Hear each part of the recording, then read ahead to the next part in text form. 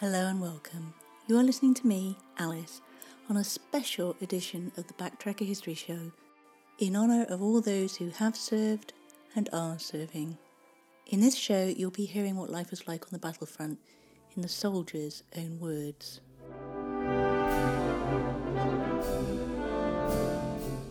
Now, let's remind ourselves about Remembrance Day, which is informally known as Poppy Day, owing to the tradition of wearing a remembrance poppy. Remembrance Day is a memorial day observed in the Commonwealth member states since the end of the First World War to remember the members of their armed forces who have died in the line of duty. Following a tradition inaugurated by King George V in 1919, the day is also marked by war remembrances in many non-Commonwealth countries. Remembrance Day is observed on the 11th of November in most countries to recall the end of hostilities of First World War on that date in 1918. Hostilities formally ended on the 11th hour of the 11th day of the 11th month. The tradition of Remembrance Day evolved out of Armistice Day. The initial Armistice Day was observed at Buckingham Palace, commencing with King George V hosting a banquet in honour of the President of the French Republic during the evening hours of the 10th of November 1919. The first official Armistice Day was subsequently held on the grounds of Buckingham Palace the following morning. During the Second World War, many countries changed the name of the holiday. Member states of the Commonwealth of Nations adopted Remembrance Day, while the US chose Veterans Day.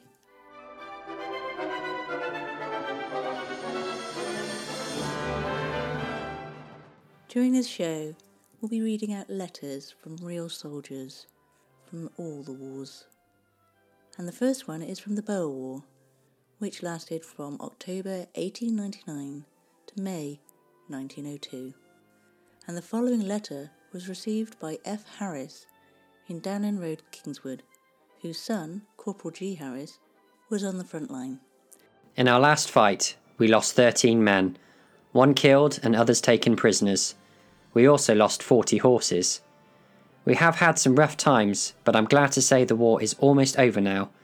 We've been back about a week and are now waiting for orders to go home. The war has been a very hard one for some of us. We have lost very heavily, and the Welsh too. A lot of our men had their horses shot from under them. The noise from the guns was something awful. Some days we had food to eat and had to lay down at night with everything on and sleep with our guns at our side. But I'm glad to say it's almost over now, and I'm still alive. I was bearer to one poor dead sergeant who had not a friend in the world, his wife and children being all dead. Our band played the Dead March at his grave.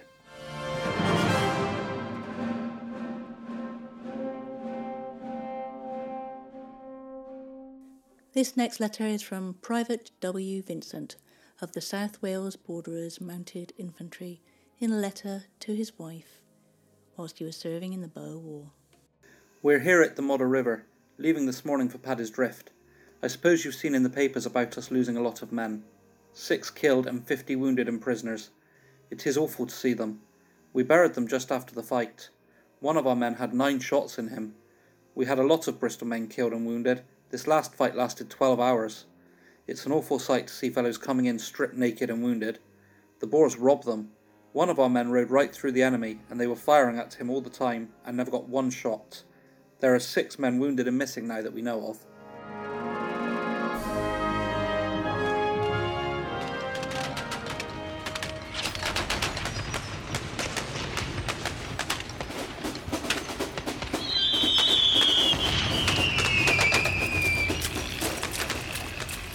It is quite right what you see in the papers about the crucifix not being damaged. I saw one church all in ruins, with the crucifix, life-size and coloured, not damaged a bit. Well, to get on with my tale, we were getting up fairly near to the firing line when the Germans started shelling us along the road. Luckily there was a good ditch at the side of the road, and it did not take us many minutes to be in it. Our hands and faces were stung with nettles, but that is a mere detail up against the shells. We got out of that very well. I believe there was only one fellow hit, and that was in the leg. Going into the trenches, which, by the way, had been christened the Gate of Hell, we had to go through water over our boots. Goodness knows what it's like in the winter. The trenches we held had only been taken from the Germans about a week or so we had bags of work to do on them. We were working day and night, besides doing ordinary trench duty, sentry, etc., but there was not a place to sit down, leave alone lie. So you can tell how nice that was after our march. But it is no use grumbling when in the trench. You have to put up with things, and also look after yourself. Shells were buzzing over the whole of the time, and occasionally, as fast as we could send them, and our artillery was doing the same. You cannot imagine the noise. Our casualties have practically all been caused through shells. The German trench opposite us was only 14 yards away. In one way it is good, in another way it is bad. You see, you are quite near. They dare not shell too much in case of damaging their trench. On the other hand, they can still use trench mortars and sap in under and possibly blow up our trench. Of course we can do the same thing and do, but it's just a question of who is first. I did not have a wash or shave for a week, and I should have liked you to have had a look at me on coming out. I cannot really explain in writing what it was really like. The following day we marched 6 miles to get a bath, which was only a bucket of water and turps and petrol in a small tub. They gave us a clean shirt and a pair of socks, so imagine how happy we were to think we did not have to wash our old ones. I must say they have given us a much better time in rest camp on this occasion, and we are feeling the pink again.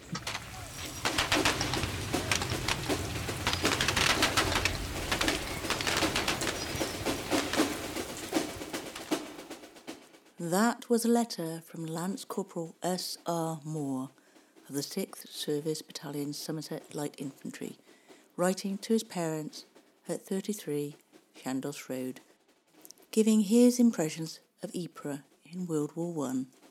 According to local accounts, the first contact for the people of Ypres with the First World War was the arrival of thousands of German troops on the 7th of October 1914. They began to enter the town from the southeast along the road from Menin. It is said that they reckon about 10,000 troops were billeted for the night in the halls of the Cloth Hall, in schools, the army barracks, the waiting rooms of railway station, and in houses with the local people. The mayor, Mr. Collard, advised the people of Ypres to stay calm and remain in their homes. On the 8th of October, the Germans moved out, but before they went, they requisitioned what they need, including horses and wagons. They also emptied the town's coffers of 62,000 francs. A few days later, on the 13th of October, troops of the French and British armies arrived, passing through the town to the east and taking up defensive positions to hold up the advance of the German army. From that time, the town was to become embroiled in war for the next 4 years. Almost every building would be razed to the ground by November 1918.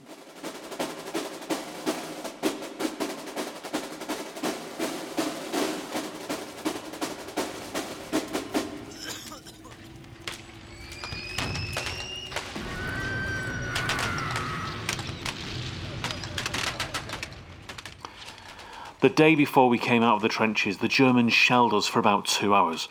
They damaged our parapet in 1 or 2 places, but I'm glad to say no one was injured. You can hear the shells whistling towards you, and you promptly get into your dugout, or booby hutch as some of us call them, and then wait for the results. It's a fine occupation, waiting for death, as it were, but we're still doing our little bit. The Germans seem to go in for shelling the villages close to the firing line in the hope of killing any of the population or causing devastation. The destruction of churches and property is their pet hobby, and some of the places we've been in, which are not a few, are absolutely in ruins. There's hardly a complete building in some of them. I feel sure if some of the slackers could see the sights such as we've seen, they would not hesitate to do their bit. The regulars think the world of us, and anyone with tea on their shoulder straps are treated with respect. We hold a good name, and are going to uphold it.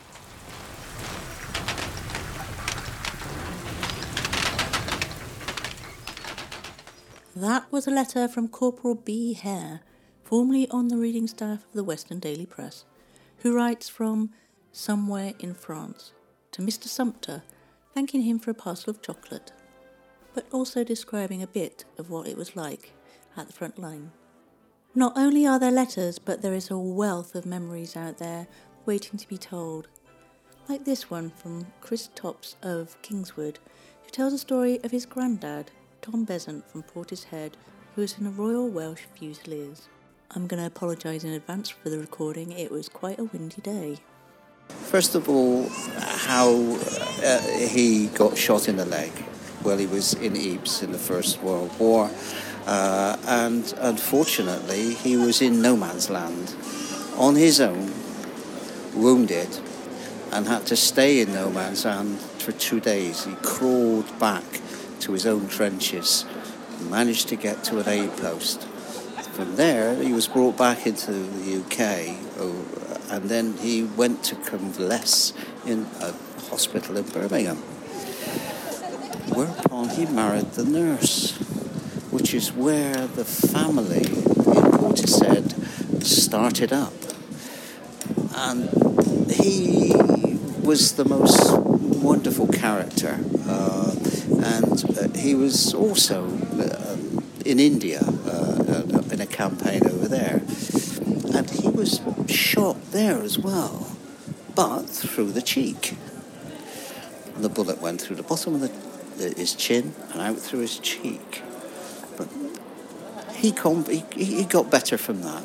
But over the years, some of the things that he used to do, his little party trick, was he used to love Woodbines cigarettes. He used to send me as a little boy, 7 years old, up to the shop at the top of the road to buy a packet of 5 Woodbines and an 8 o'clock razor blade.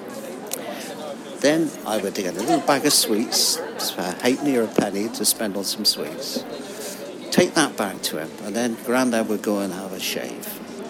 He'd come out, he'd finish his shave, he'd light up one of his Woodbines, and his most favourite trick was to blow his cheeks up and blow perfect smoke rings out of the tiny little pinhole that was left in his cheek. And these came out as a puff, puff, puff, just like an Indian sending signals. Wonderful old guy.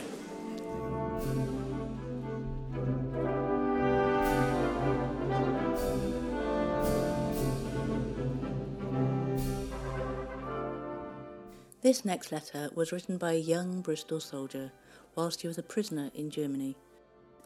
This letter is not only amazing because it tells the story of an unsuccessful attempt to escape, but incredibly, the German censor allowed it through. In the letter to his father, he writes, "It is only by the worst of luck and the best of German organisation that I'm not home with you all now. It's been many long months since first I conceived of the idea of trying to escape from here to Holland and from there home. Well, after a lot of trouble and very difficult preparations, I put the idea into operation last November 25th at midday, whilst at work. I was away from this prison from Thursday midday to Sunday night 11 o'clock, November 28th. After creeping through forests, over country woods, copses, and all kinds of difficult places, travelling by night only and the day lying hidden in forests, I was captured on Saturday night, 8:30, by German sentinels. Where do you think? Only 100 yards from my goal, the German and Holland frontier. 100 more and I should have been a free man, free to return to you all and have Christmas with you. I think this is about the worst stroke of luck I have ever had. After swimming through the Lipo in snowstorms, picking my way through snow-covered ground, forests, woods, copses, streams, ditches, barbed wire fences, and lying from 6:30 a.m. each morning until the evening, dead still without covering in deep snow, practically frozen through and through with only what food I could carry in my pocket and only a small compass to guide me. After all of this, because my legs were frozen from the knees downward, I was captured 100 yards, a paltry 30 to 60 seconds walk from the frontier. over which, had I been able to take one step, I should have been a free man. And that's what I call bad luck. Don't you?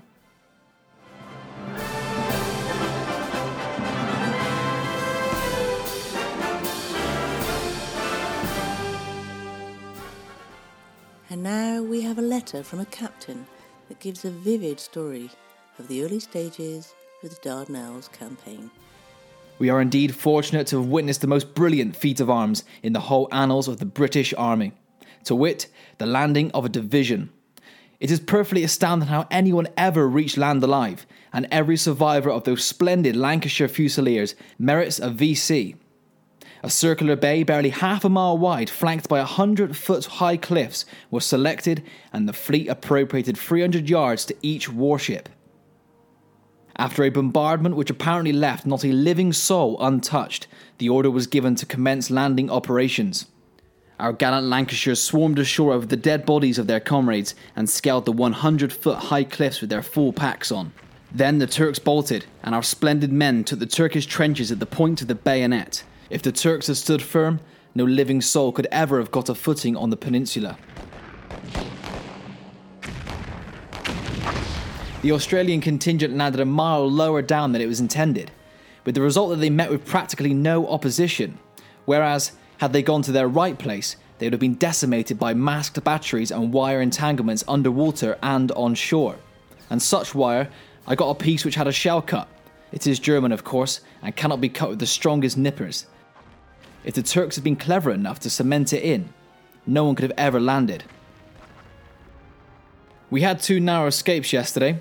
A German Taube monoplane dropped 3 bombs and they burst all 20 yards from us and killed 3 men. Then we had to inspect some trenches in the afternoon, and they shelled us from 6 miles off.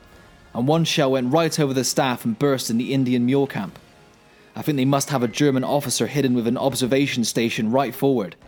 However, our 15-inch howitzers will make short work of their forts on the reverse slopes, which cannot be reached by the guns of our fleet. All the equipment, air service and leadership is German. One might be in France.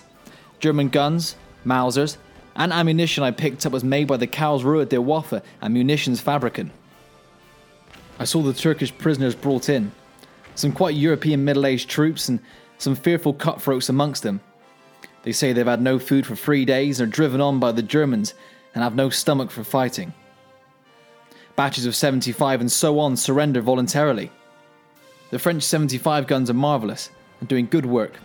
They got amongst the Turkish reserves yesterday and killed 1,000 of them.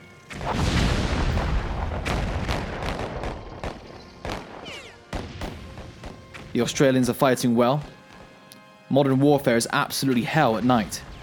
By day, barring a few rounds for ranging and an occasional salvo from the warships, and furious bursts of shrapnel from Turkish guns trying ineffectually to reach our aircraft, all is still.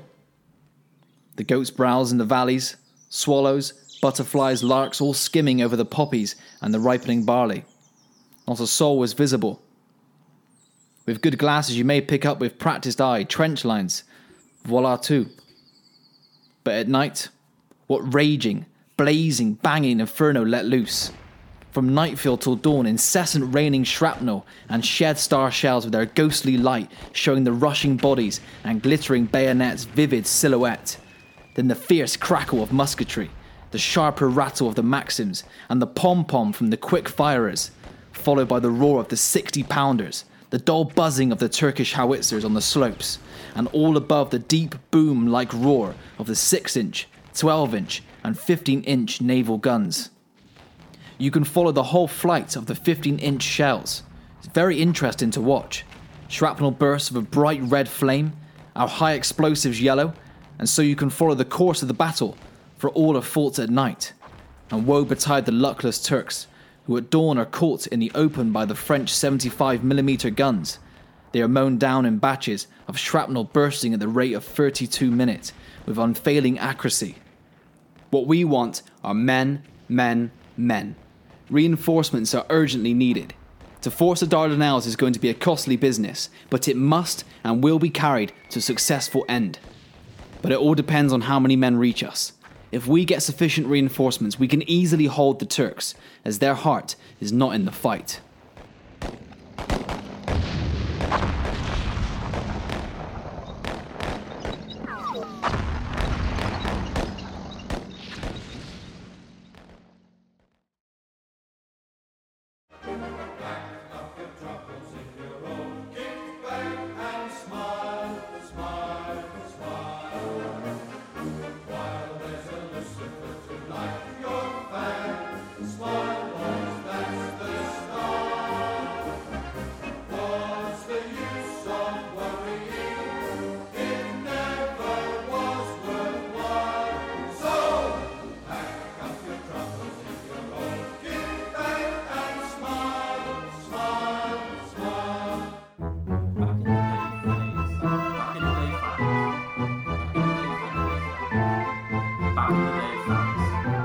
Back in the day facts.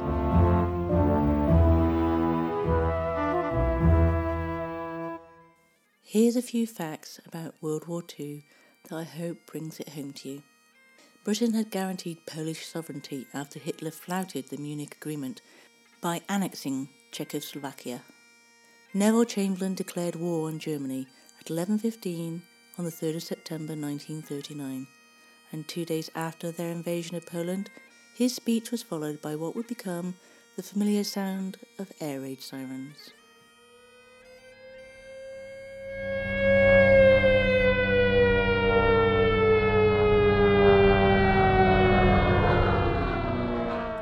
When Germany invaded Poland, the Polish losses included 70,000 men killed, 133,000 wounded, and 700,000 taken prisoner in the defence of the nation. It was always assumed that during the Second World War, the Germans bludgeoned their way to victory with a highly modern and mechanised army and air force that was superior to anything the Allies could muster in May 1940. The reality of World War II was very different. On the 10th of May 1940, when the Germans attacked, only 16 of their 135 divisions were mechanised, that is, equipped with motorised transport. The rest depended on horses and cart or feet. France alone had 117 divisions. France also had more guns. Germany had 7,378 artillery pieces, and France, well over 10,000. It didn't stop there. The Germans could muster 2,439 tanks, while the French had 3,254, most of which were bigger, better armed and armoured than the German panzers. In 1944, an Allied army crossed from Britain to free France from Nazi rule. 1 year later, Allied armies invaded Germany, forcing the Germans to surrender.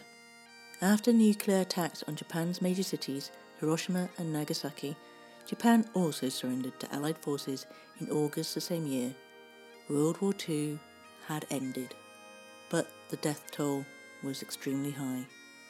Around 64 million people died, and that's more than the entire population of the United Kingdom.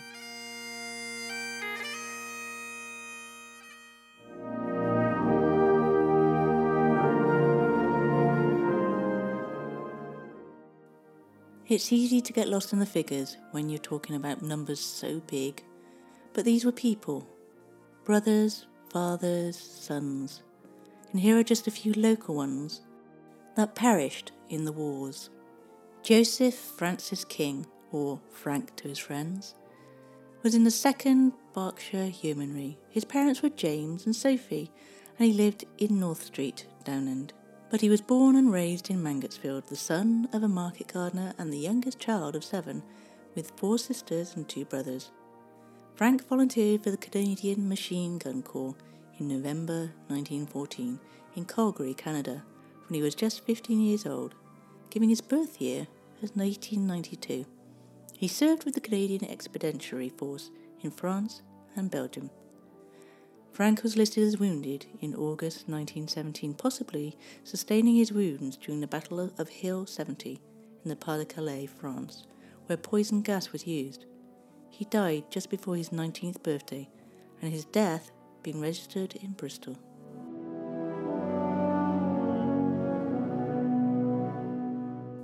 Cornelius Goodfield was born in Wick, the son of an agricultural labourer and the eldest child of 5 children, with 2 sisters and 2 brothers.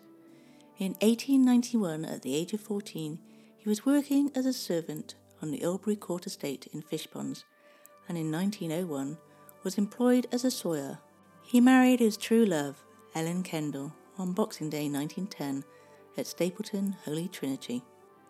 Cornelius enlisted in the army in June 1916, initially serving in the Gloucestershire Regiment, and he was active in the field from October 1916 onwards, where he fought in the battles of the Somme.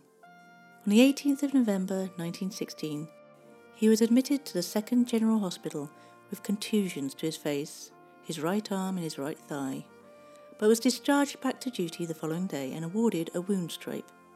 8 months later, Cornelius died of wounds in the run-up to the Battle of Passchendaele.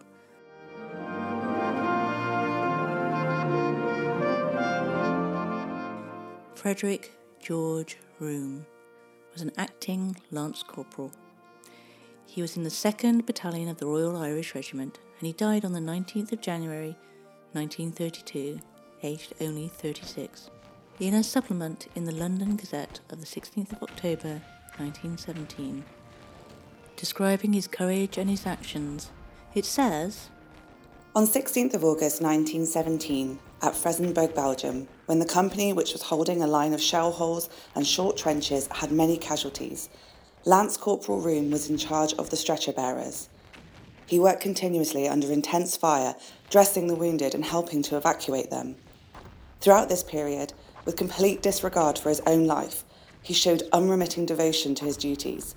By his courage and fearlessness, he was the means of saving many of his comrades' lives.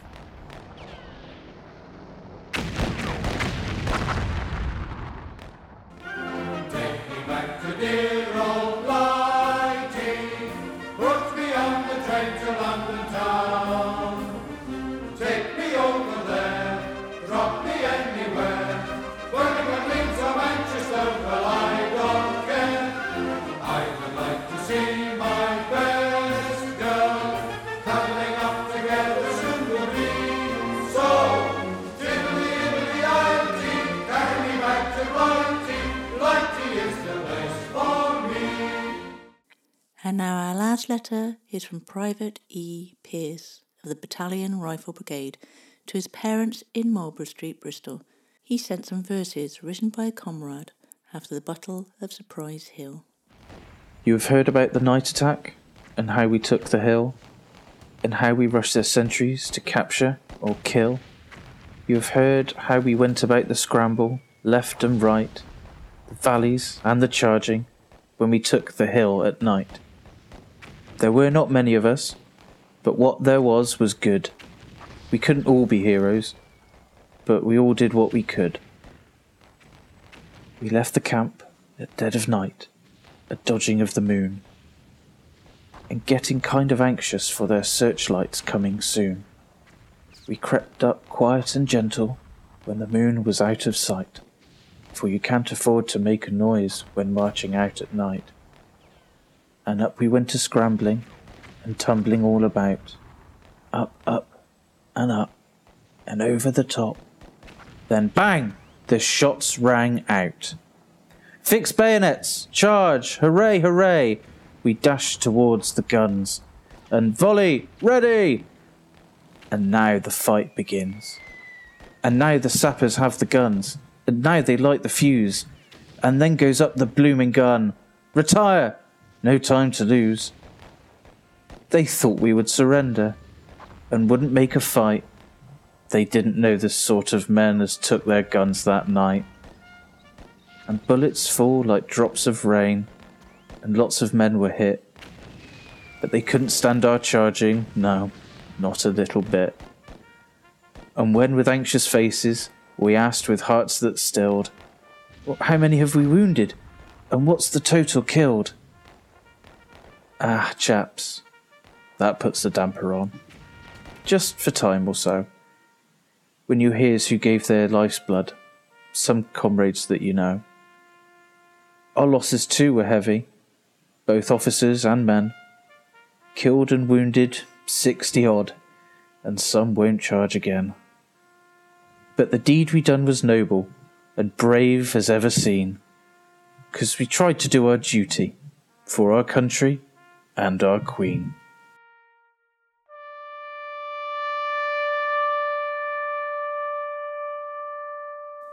And now I fear our hour is up.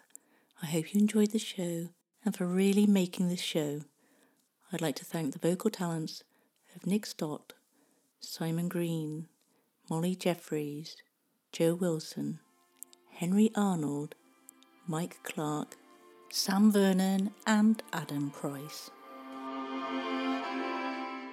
You have been listening to me, Alice, on the Backtracker History Show. Now, this podcast has been specially edited from a Bradley Stoke radio show in Bristol, England. If you liked it, please leave a rating and maybe a comment. If you didn't, well, let's just leave it at that, shall we? I would love to hear from you. You can get in touch with me via Twitter or Facebook using @BacktrackerUK with a capital B, a capital T and a capital UK. Or, alternatively, you can email me at info@backtracker.co.uk. By the way, the tune in the background, that's by the Model Folk. You can find out more about them at themodelfolk.com. So thank you so much for listening, and until next time, guys, take care and look after each other.